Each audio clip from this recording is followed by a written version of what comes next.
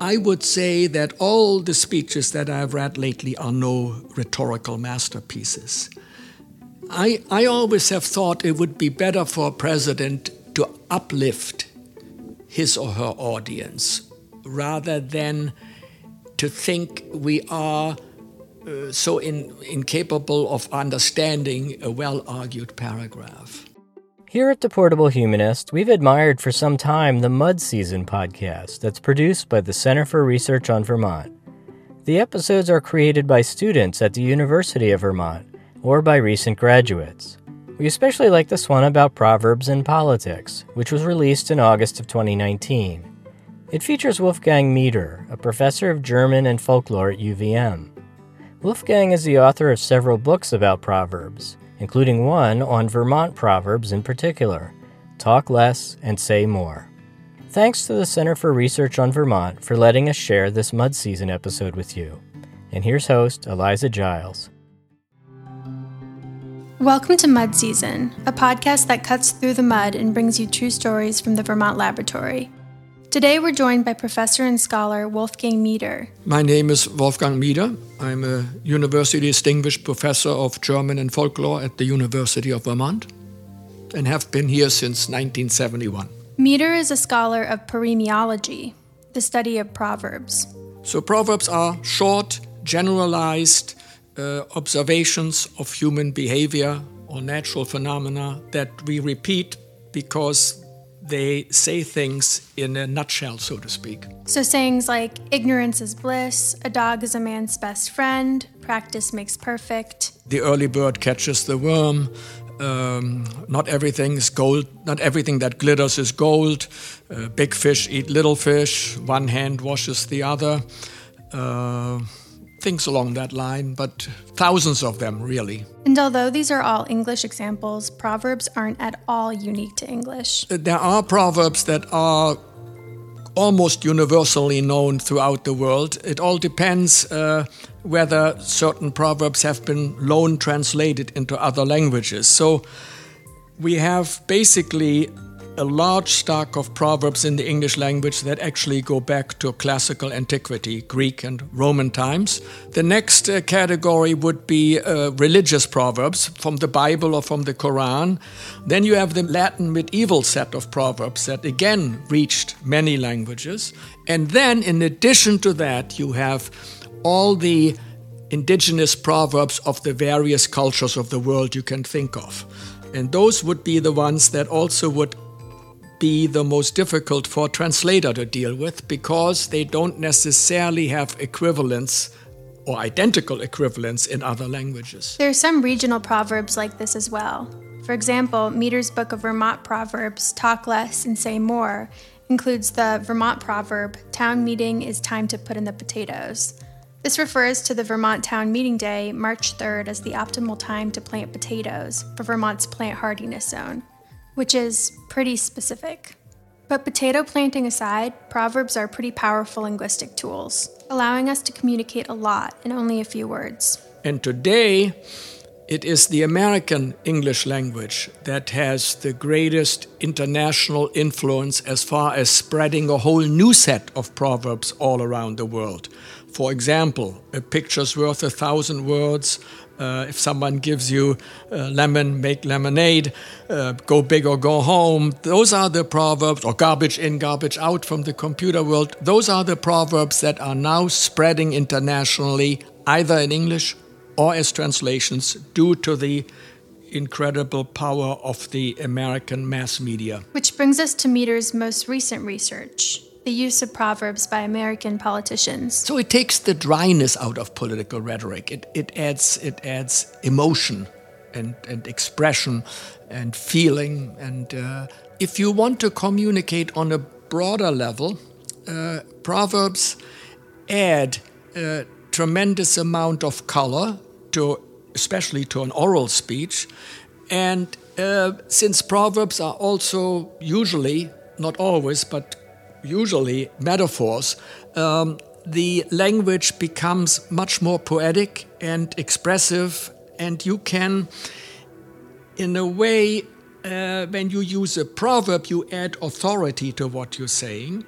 if you just use a proverbial expression, which would basically be a metaphor that is often used, you add color to what you're saying, and your audience can identify with it. So if you make a point and you've just finished a paragraph explaining a certain thing, and you can wind it up with a proverb that hits, so to speak, the proverbial nail on the head, then people will say, oh yeah, I can understand that. Barack Obama frequently used proverbs in his speeches as president for this purpose. Barack Obama grew up in a way in the Baptist sermonic tradition, so he has the richness of the African-American language right ready to go. Even though he went to Harvard, he had his ear to the ground. He knows the lingo, so to speak. So when you read the speeches of President Obama, you can really kind of see that he models his speech on certain popular songs. You can't say it, but you know it's true.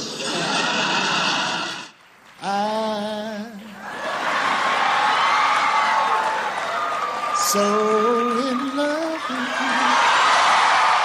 you. Or other people whom he admired, Frederick Douglass, and then Abraham Lincoln and Martin Luther King. They have learned through hard experience what Frederick Douglass once taught, that freedom is not given, it must be won through struggle and discipline, persistence and faith. I've always believed what the first Republican president, a guy named Abraham Lincoln, said. He said we should do individually those things that we do best by ourselves, but through our government we should do together what we can't do as well for ourselves. As Dr. King said at the time, it may be true that the law can't make a man love me, but it can keep him from lynching me. And I think that's pretty important. And when I did my book on Obama, I could see how he actually uses proverbs and so on that these people used to bring more life, more linguistic expressiveness to his speeches. And actually, Obama's use of proverbs could be the result of his admiration for Abraham Lincoln. Lincoln, he had that colloquial touch to his highly important speeches, so he would add a proverb from time to time. I would say the most famous is his Cooper Union address, where he ends a very important speech of wanting to keep the Union together by all means by saying, right makes might. Let us have faith that right makes might. And in that faith, let us to the end dare to do our duty as we understand it. Obama also frequently quoted the Bible, sprinkling proverbs into his speeches from the religious category we mentioned earlier for greater effect. Obama very, very much liked the golden rule that I already mentioned. He often says, do unto others as you would have them do unto you. But the success of our community will depend on your ability to follow the golden rule, to treat others as you would like to be treated. But in the words of Scripture, the time has come to set aside childish things. And in this Tower of Babel, we lose the sound of God's voice. But he also uses, proverbs that you and I would use in everyday speech. And we knew there were some bad apples, and that even to worry about them, out of sight, out of mind. President Obama was especially rich, I think, for a modern president in his use of proverbs. But I would never say that a president should overuse proverbial language. I think this is what happened a little bit to Bernie Sanders. If you use language like that too much, then before you know it, people will say, well, he always uses this statement or that statement. His two favorite proverbs, especially in the first campaign, were enough is enough. When is enough enough? And I say, enough is enough. Enough is enough. and the rich get richer and the poor get poorer. The very, very rich are getting incredibly richer. The middle class is disappearing, and the poor are getting poorer. But he used them so often that I think, certainly to someone like myself who was watching his language, it became a little bit overdone. And on the other side of the spectrum, we have politicians like Donald Trump, whose speeches are almost completely devoid of proverbial language. President Trump is really, truly an interesting case when it comes to colloquial or proverbial language. He's perfectly capable of using aggressive language, but he is not particularly metaphorical. And I can hardly find a proverbial expression or a proverb. And Make America Great Again, like Obama's Change We Can Believe In, is a slogan, not a proverb. A proverb has to contain a basic truth, something that can be observed, whereas a slogan is a little bit more limited. You cannot use a slogan in as many different situations with different functions, with different meanings. So a proverb has to be multi-functional, multi-expressive. So it cannot be as limited as saying, well, let's make America great again. And maybe there is some kind of linguistic trend in politics today. Take the first two 2020 Democratic debates, for example. If you print those speeches out, they come out as if they were written in 2, maybe 3-line paragraphs. So what that would show you from a rhetorical point of view or stylistic point of view is that basically we are bombarded with short pieces of claim or information or statements that are not developed. And Dr. Meter has a theory as to why this is. Perhaps in part due to a platform that has risen significantly as a political tool over the past 4 years. President Trump spent much of this weekend putting his message out on Twitter. A new poll finds just 1 in 4 Americans are comfortable with the president's use of Twitter. The Donald J. Trump Presidential Twitter Library here at South by Southwest, the exhibits are constantly hitting refresh. Because many of you, it turns out, are blocked by Trump on Twitter. But all that's over.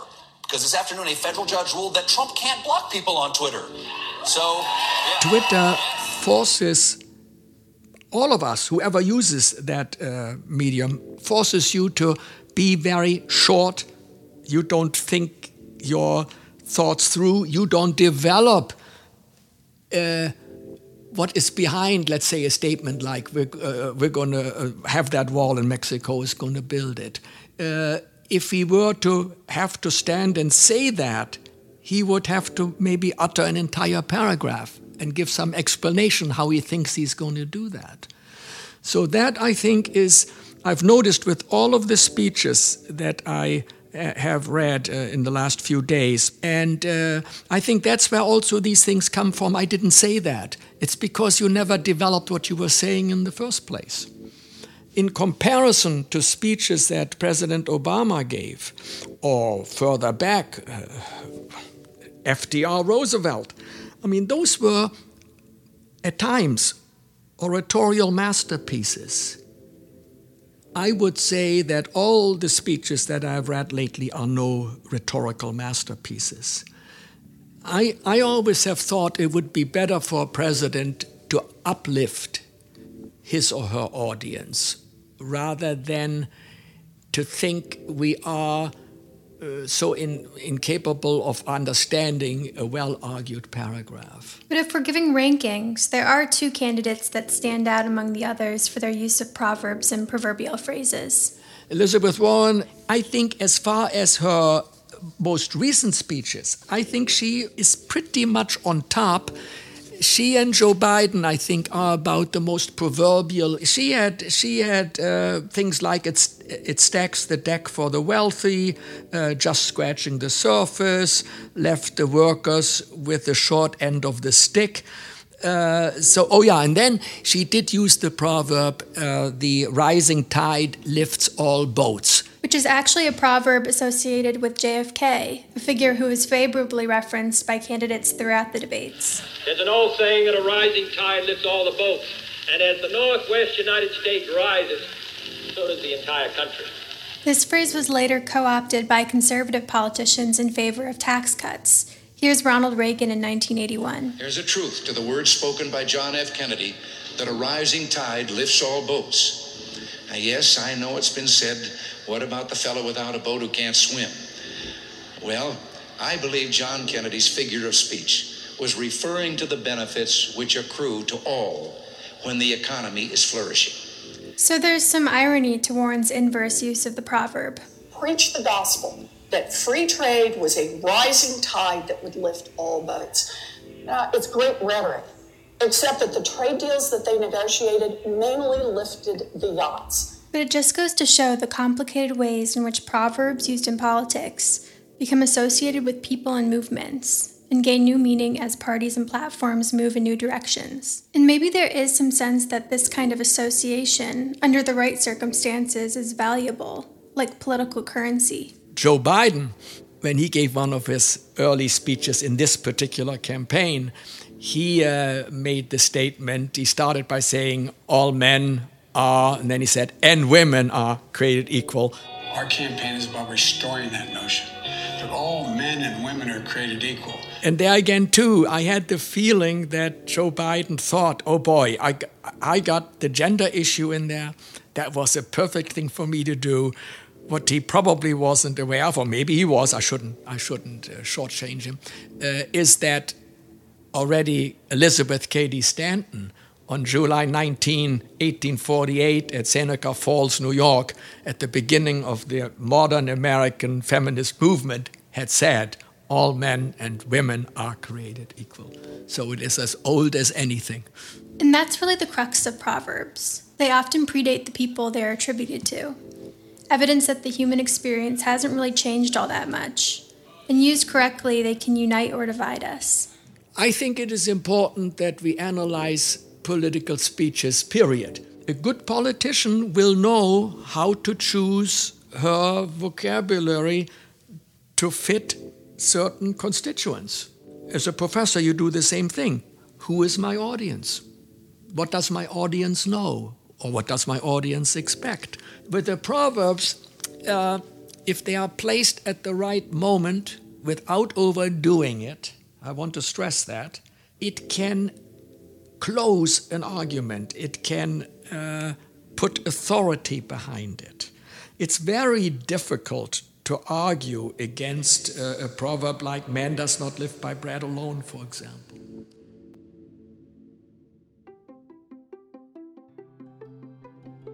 Thank you for listening to Mud Season, presented by the Center for Research on Vermont. And thanks for listening to The Portable Humanist. Visit our website at portablehumanist.org for a transcript of this episode and for more information about Vermont humanities.